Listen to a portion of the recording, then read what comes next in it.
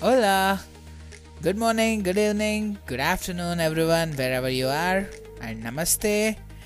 Today, for the 15th episode, we are bringing you some amazing topic where even I worked on this topic before in my previous career. So, I'm not going to tell you what the topic is. Mr. Arunachalam beside me, who is going to tell the topic name. That is enterprise architecture. Yes, he is right. We also, in short form, we call it as EA.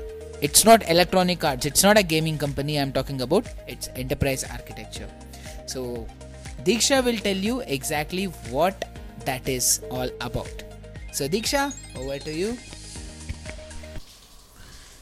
This podcast was created on Hubhopper Studio. If you wish to start your own podcast for free, visit www.hubhopperstudio.com. Hubhopper is India's leading podcast creation platform. Start your podcast with Hubhopper Studio and get your voice heard across platforms like Spotify, Gaana, Google Podcasts, Wink Music, and more. Click on the link in the episode description or visit www.hubhopperstudio.com. Thank you guys. We'll move on to this enterprise architecture. And enterprise architecture is a conceptual blueprint that defines the structure and operation of an organization. The intent of this enterprise architecture is to determine how an organization can effectively achieve its current and future objectives. EA framework includes technology, applications, data, and business. This technology being the basement of the triangle and business is at the top. These are also called as the four domains of EA. You might have heard people saying that our enterprise architecture is multi-cloud or hybrid. This means that their infrastructure is multi-cloud or hybrid.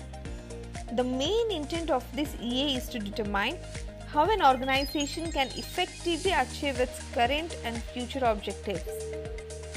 Then, according to this Gartner, enterprise architecture is a discipline for proactively and holistically leading enterprise responses to disruptive forces by identifying and analyzing the execution of change towards desired business vision and outcomes. Began in the 1960s, born from various architectural manuscripts on business systems planning by Professor D.W. Walker. According to the Enterprise Architecture Book of Knowledge, John Zachman, one of the Walker's students, helped formulate those documents into the most structured format of EA. And guys, I hope you understood, and if you have any doubts about it, feel free to contact us at reachus@anythingisfine.com, that is anythingisf9.com. Email is also in the description. See you tomorrow, and until then, take care. Adios.